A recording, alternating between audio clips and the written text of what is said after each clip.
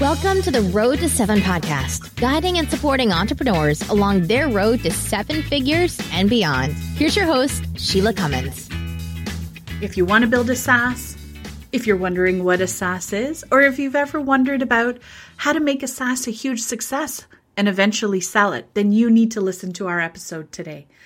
I am interviewing Catherine Graham, who is the CEO of commonsku, which is a workflow collaboration platform which enables product-based businesses to seamlessly work with supplier partners and clients. It was originally built in-house for Right Sleeve, a promotional products agency where Catherine spent 12 years as president before selling the business in 2019. Catherine played a variety of roles prior to Right Sleeve and commonsku. She spent several years doing financial planning for fast-track individuals and entrepreneurs at TD Bank.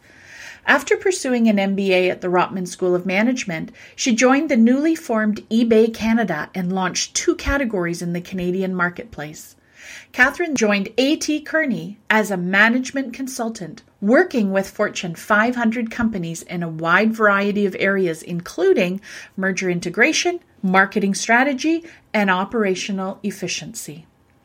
Outside of work, Catherine is a mother to 3 children ranging in age from 15 to 10 years old and spends a lot of time in the hockey rink, coaching the teams of all 3 kids.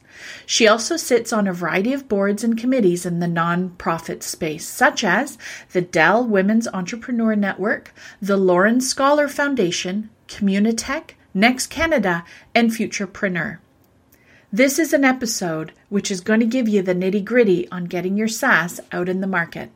I hope you enjoy the interview. Catherine, I've been looking forward to having this conversation for quite a while because your entrepreneurial journey is just so amazing to me. It's been such an evolution.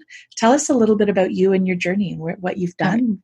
First of all, I'm excited to be having this conversation because I miss our conversations at the hockey rink. So I know. It's so nice to see you and talk to you. So our girls used to play hockey together, and hopefully they'll be together again next year, just because of their ages. So that's how I know Catherine. Yeah. No, it's fun. It's fun to be here.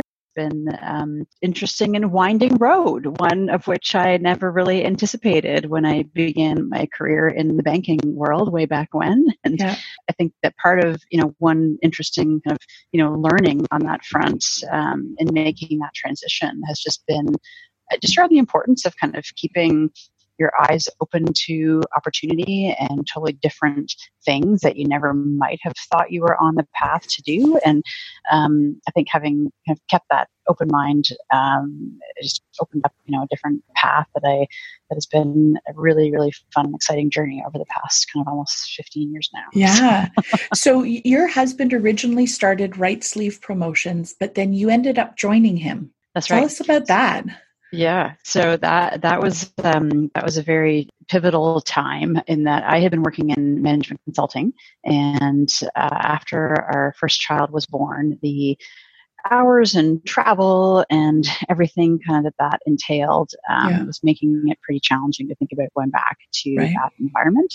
And at the time, Right Sleeve was going through some kind of interesting growth challenges and just that aspect of the development of the business. And as we started kind of talking about that more and trying to figure out kind of where to take the business, Mark ultimately convinced me to come on board for a couple days a week. A couple days a week, just to help out was how that's what they always say. And I think what became pretty clear to me pretty quickly was just how much fun it was doing small business and ultimately kind of what that meant for us as a family in terms of flexibility and also just what it meant for me in terms of my professional journey of taking over running a team and trying to figure out how to kind of take it to the next level and how to put in place a lot of kind of process and basically the career kind of paths of those who were joining the organization as to how it is that we could set that up for scale and give them something exciting to join and be a part of and to be able to grow within. So it took a lot of kind of what I had learned during my MBA and being able to kind of put all those pieces together in a way that quickly became a lot more interesting than thinking of going back to the corporate world. Was it hard to work with your husband with 2 little kids at home? Yeah, I mean, initially, coming in as the boss's wife is a pretty interesting. Certainly, I think I had to check my ego a bit at the door of having been working with, really big companies and working with, C-suite level people and solving big problems and, going out for fancy dinners and all the stuff that kind of being in the consulting world entails. And to come into, at the time, a 5-person organization as the boss's wife was definitely not what I had thought I would be doing at that stage. But I think that once the team realized that, this wasn't like a pity play as far as trying to give the boss's wife a job to do, that I think that things moved pretty quickly in terms of, adapting to what it was that I was bringing to the table from a skill set perspective. And then, ultimately, as we started to build the technology in-house, which, we'll get into, ultimately became commonsku, that things, took on a totally different path as far as, what my role was in the organization. And I, during that time period, took over running the business essentially. So. Right. Well, and I think that that's sort of the transition that I'd love to talk a little bit more about. I know that a lot of the listeners would love to be creating a SaaS, something that provides consistent value where you as the business owner are receiving consistent income on a monthly level. That's a real shift and a real, I'm going to say, a point of envy for a lot of entrepreneurs. I often hear people saying, "Oh, I just need to be able to create, this product that I could just sell." Tell us how you went from doing promotional products through Right Sleeve to this whole idea of commonsku and it being its own entity. How did that happen? So when we first built the software in-house to solve the pain point that we were experiencing at the time, which was how to scale a business that had tremendous logistical complexity. So those that aren't familiar with the promotional industry, essentially, it's branded merchandise, and the actual mechanics of how it is that you create swag or a promotional product is actually really complicated from a supply chain perspective. So you have hundreds of factories you're potentially working with. You have a ton of information that has to get communicated in terms of, sizes and colors and SKUs and artwork and decoration locations and colors and specifics and, sizes and of the imprint areas and all those things that have to get communicated across a number of different factories over a very short period of time. And typically with the end objective of coordinating, anywhere from a handful to many different products from different factories that have to end up at the same destination at the same time. Right. So when we looked at kind of what was out there to support kind of that complexity and to be able to accommodate, growth around that, there just weren't any options for a small business. And you could either, pay hundreds of thousands of dollars to customize SAP or Oracle or something that could, accomplish that to handle that complexity. But that's just not feasible as a small business. And this was back in, 2005 when the world was really changing at that time in terms of cloud and, how it is, what the expectations were as far as flexibility in terms of being able to work, and all the systems that we were looking at that we might be able to, either utilize or adapt, were all server based, and that's not where the future is. So we ultimately made the crazy at the time decision to build this in-house. And unfortunately, we were very naive in terms of what it would actually take as far as, time, money, focus, all the rest. And, but as I say, it was never intended it was never built with the intent of commercializing it. It was always built with the intent of solving our own pain point. And where kind of things evolved from there was that in realizing a few years in that we had done something that had utterly transformed the business, that's when we started to kind of think, that might be something, interesting that we have on our hands here. Right. And how did you go from, talk us through the process of how you went from, I have this problem, I need this to talk to this, to talk to this, to talk to this, to working with someone to create a software to make that happen? Did you have a software guy? Did you have the guy? Yeah, the guy. We fortunately had an awesome guy. We had someone who we had been working with for years who had done, we were early adopters of building e-commerce on the web back in, this was back in 2003. And so we had done all these great front-end solutions for our customers. And then we were working with, duct tape and Band-Aids in the back end to get orders out the door. And he was fortunately one of those, very kind of multi-talented, jack of all trades type developers that was capable of doing front end and back end. And that, so when we went to him with this idea of, well, we've done all these great things for the front end, why let's talk about kind of what we could do to handle the back end of the business. And he was fortunately had kind of a flexible enough skill set that he was able to start developing that. And ultimately, he hired someone in addition to help him with the building of it, because it was too big for one person to kind of tackle. But it was a very interesting kind of learning process going through that as being a non-technical person. I knew nothing about development.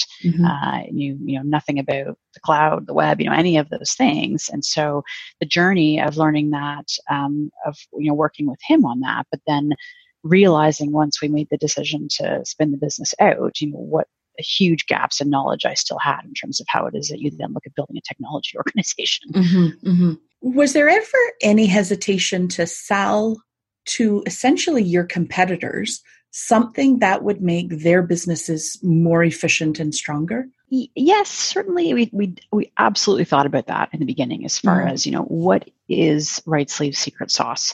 And, is the technology our secret sauce? And at the end of the day, the technology was a fantastic enabler, but we felt that at the core of it, our secret sauce was the strategy and design and kind of partnership approach that we brought to our clients.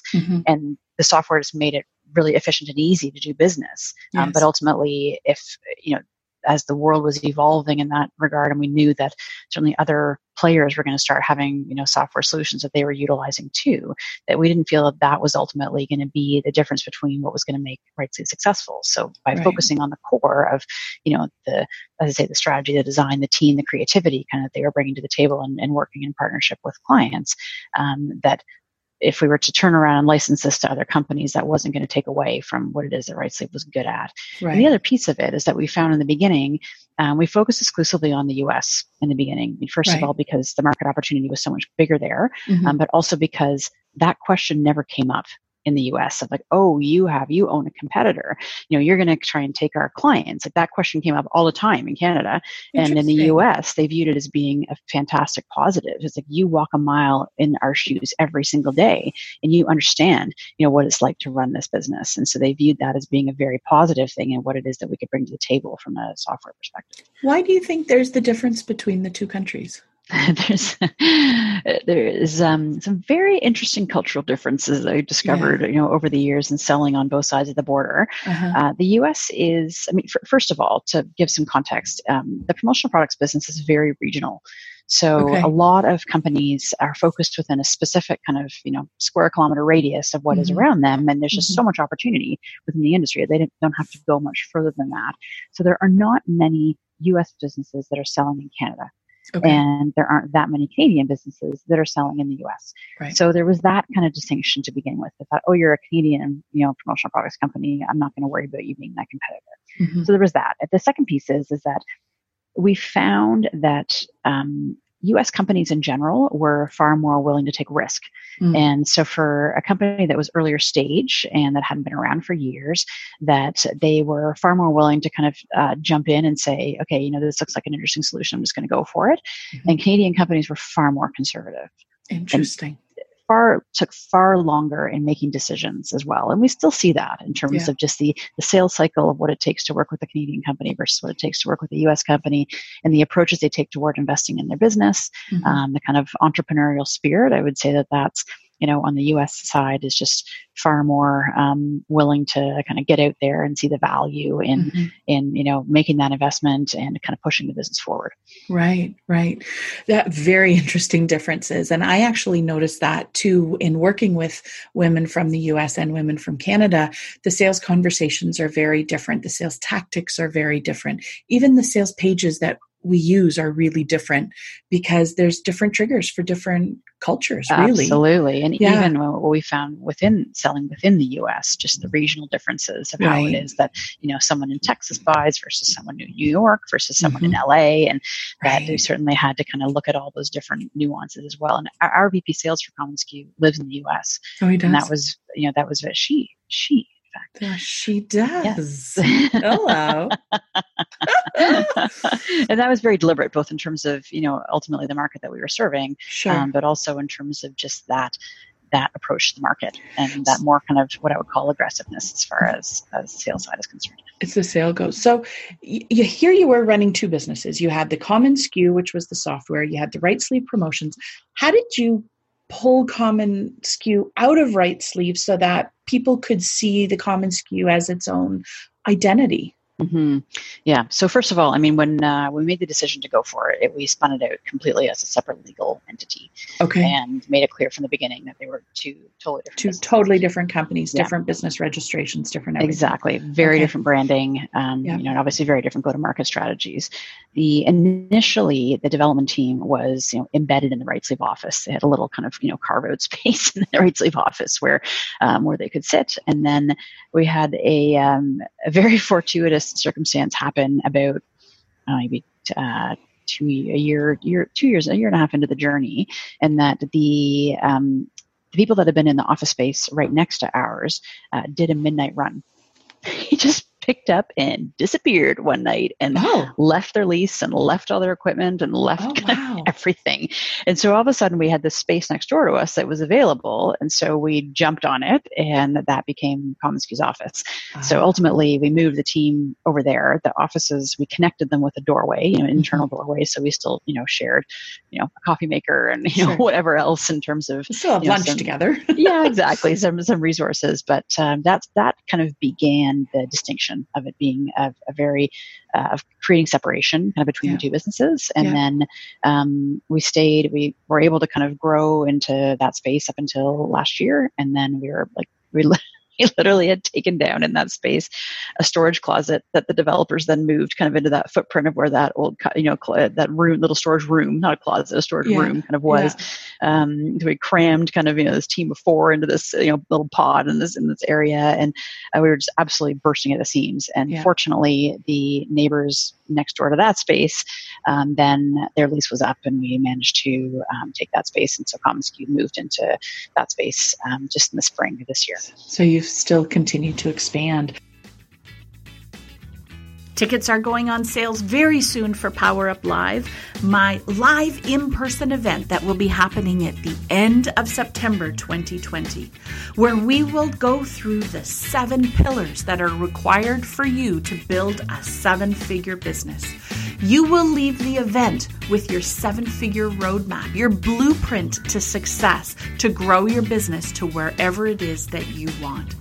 It doesn't matter if you want to hit 7 figures or not. These are the pillars on which every successful business needs to be built.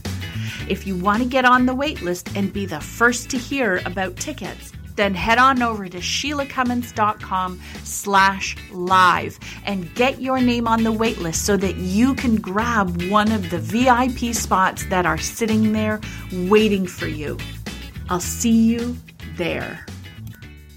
Through those pivotal moments of leaving your corporate to jumping into Right Sleeve to saying yes to building the software to taking the software, moving it into its own company, who mentored you along your journey? Where did you go for either words of wisdom or someone to hold your hand? How did you get support through those big decisions? Yeah, I would say that's a bit of a gap for me in that I wish there had been, people along the way that were that were able to kind of hold my hand more. There are a couple of things that were instrumental in kind of helping me, guide me through that process. And that when we first were establishing commonsku, I went out and talked to as many people as I could within my network, and asked a bunch of really stupid questions at the time, as far as, what does this even mean in terms of understanding, code structures and languages and architecture decisions and all these like really big decisions that we were having to make at the time around how it is that because we totally blew up the platform when we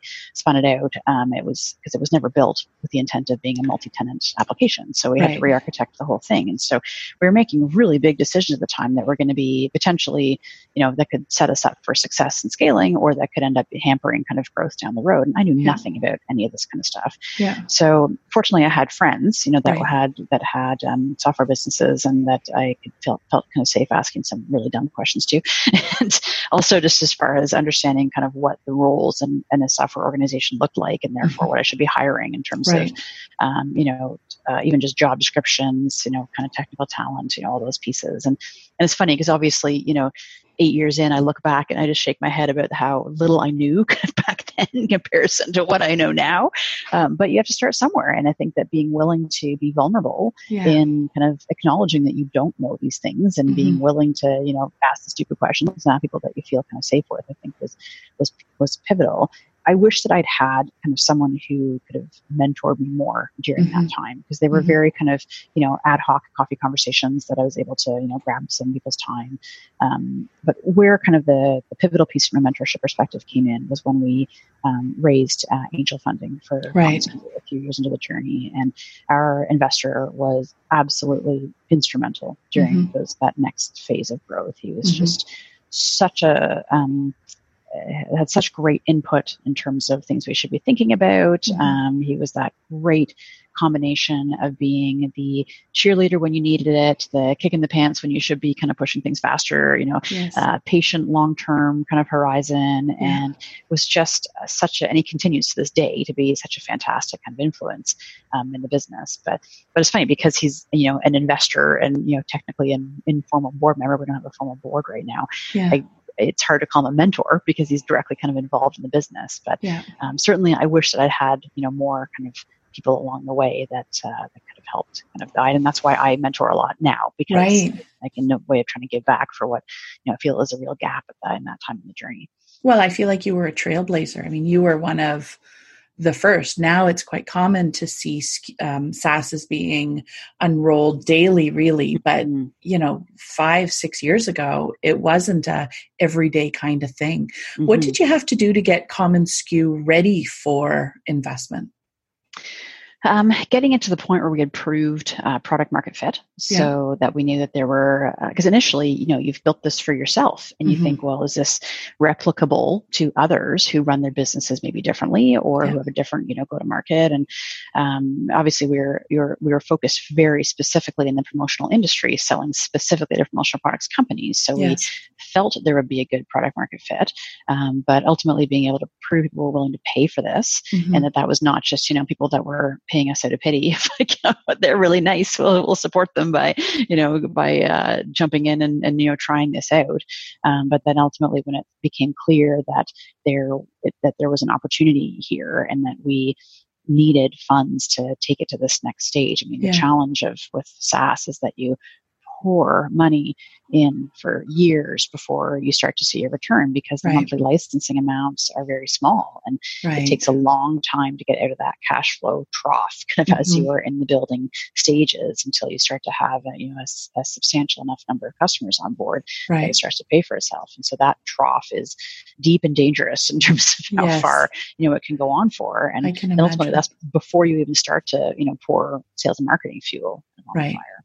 Right. You've got to put so much in the front end. Yeah. How did you find your investor? How did you guys connect? It's a very funny kind of small world story. So I had been just starting to educate myself on the space. Again, I knew nothing about venture capital, knew nothing about angel investors. I just was not familiar with that world, because Right Sleeve had been bootstrapped, and it was a services-based business, and so not the typical kind of business that you would raise money for.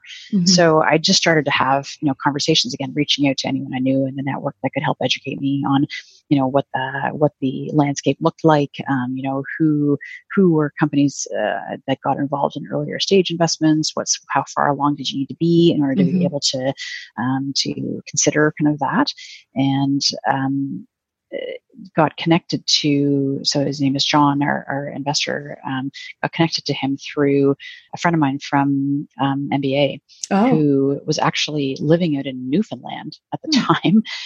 And his wife is from Newfoundland, and they had moved out there, and he was involved in the tech community out there. And John has a summer place out in Newfoundland. And as a result of being out there in the summers, he'd gotten involved kind of in the tech community. And so they had met each other. And so my friend, as I was kind of talking to him about this, fact-finding kind of journey that I was on in terms of understanding the landscape, he said, you should talk to this guy, John. Like he's an angel investor. He might be able to kind of give you a sense of, what it's all about. And so when he connected us, and John specifically said, I'm not taking on any other investments right now. My portfolio is full.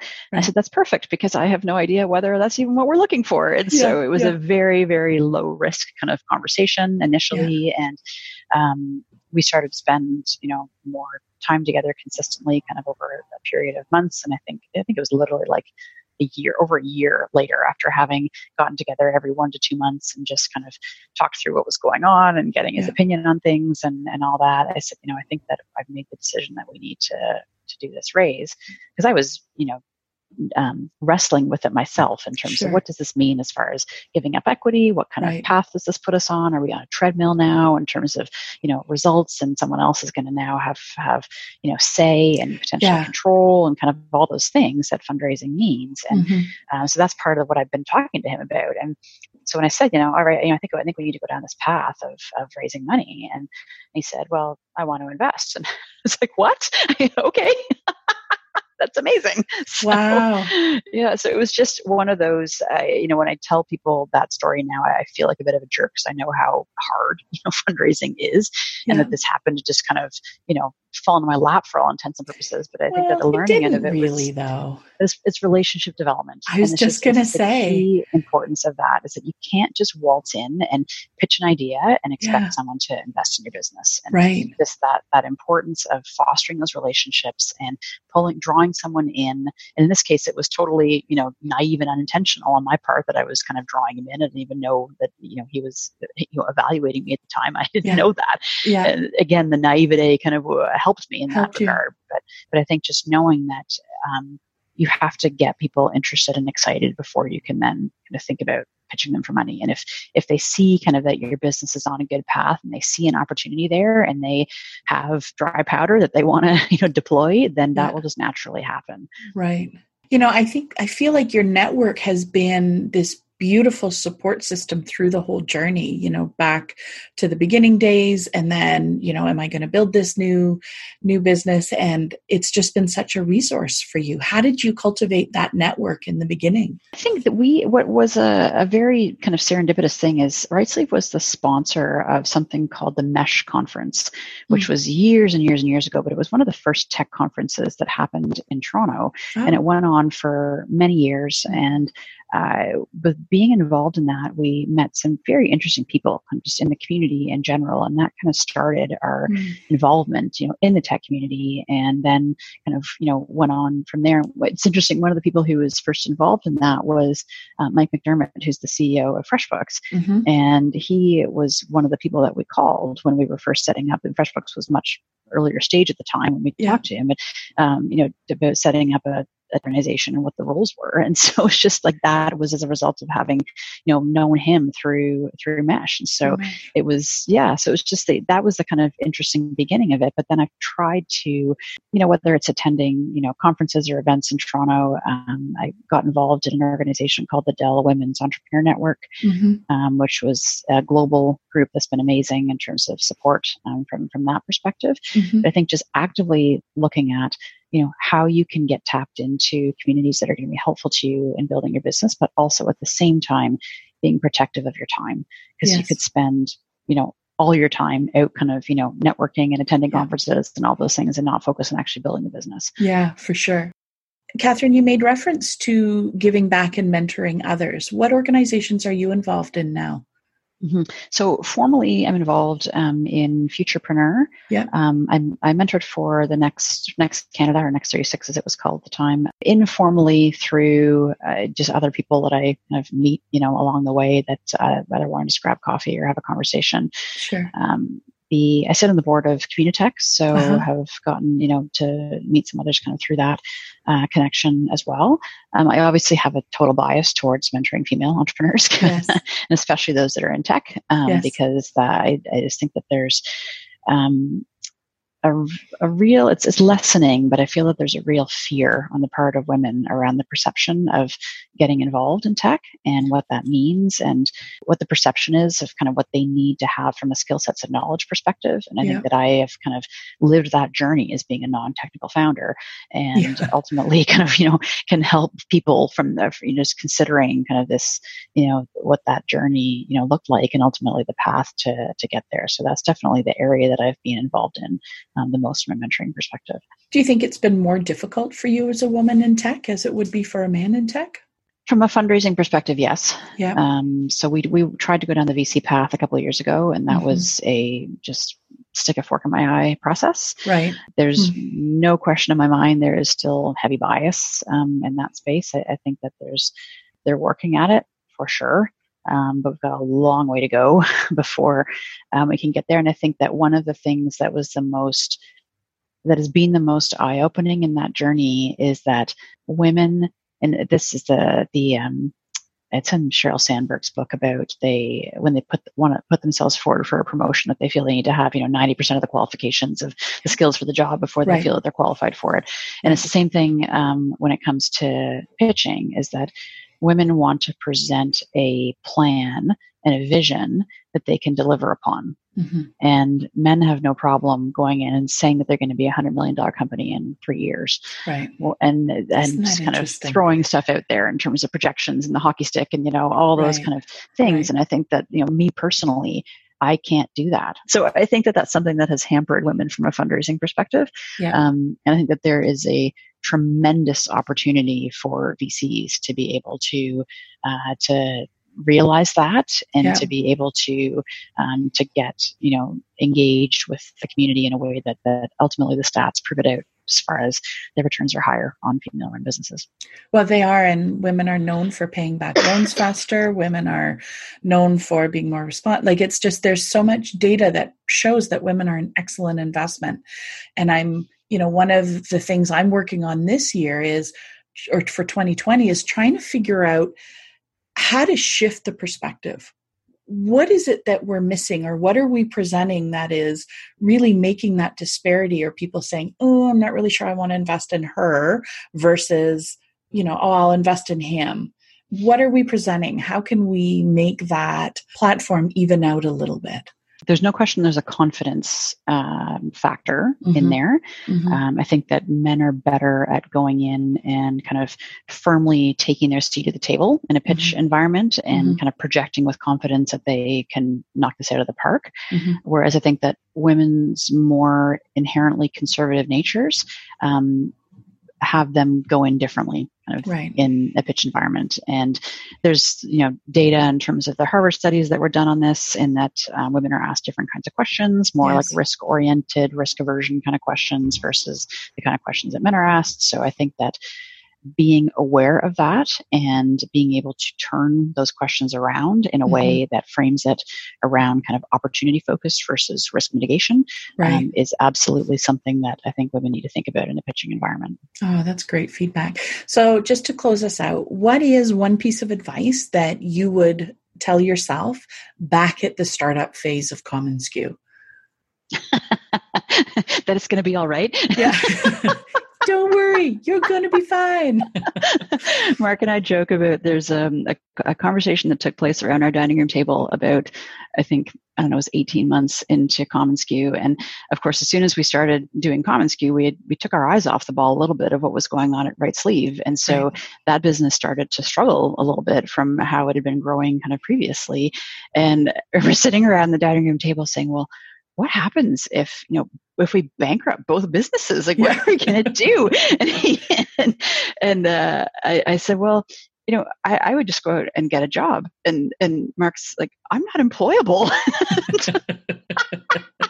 He's been an entrepreneur right from the get-go, exactly. hasn't he? So that was the funniest part about it.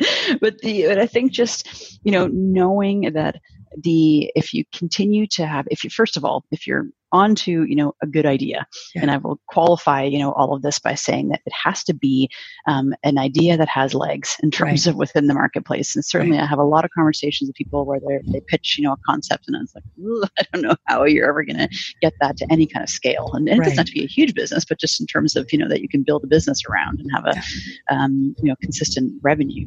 So I think that if you know you've got a good idea, if you keep the kind of optimism and the perseverance around it, that you can get over any hurdles. And it's just, I think that's the beauty of the eternal optimism that entrepreneurs have to have, is that every day is a new day. That it's stuff that seems kind of absolutely catastrophic at the time.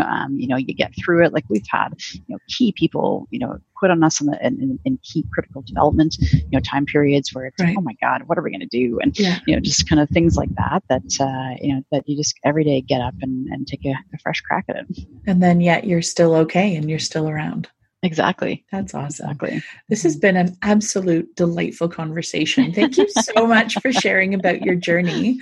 We so appreciate it. So where can we connect with you? How can we learn more about you?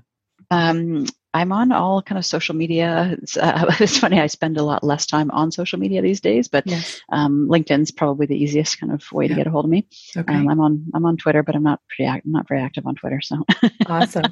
And we'll put all of those links down in the show notes so that people can connect. And thank you so much for taking time out to chat with us today. Lots of fun. Great talking. We'll see you at the arena. Absolutely. Thank you for listening to the Road to 7 podcast. Make sure you subscribe to us on iTunes so you don't miss an episode. To learn more, visit SheilaCummins.com for more support along your road to 7 figures and beyond in your business. See you next time.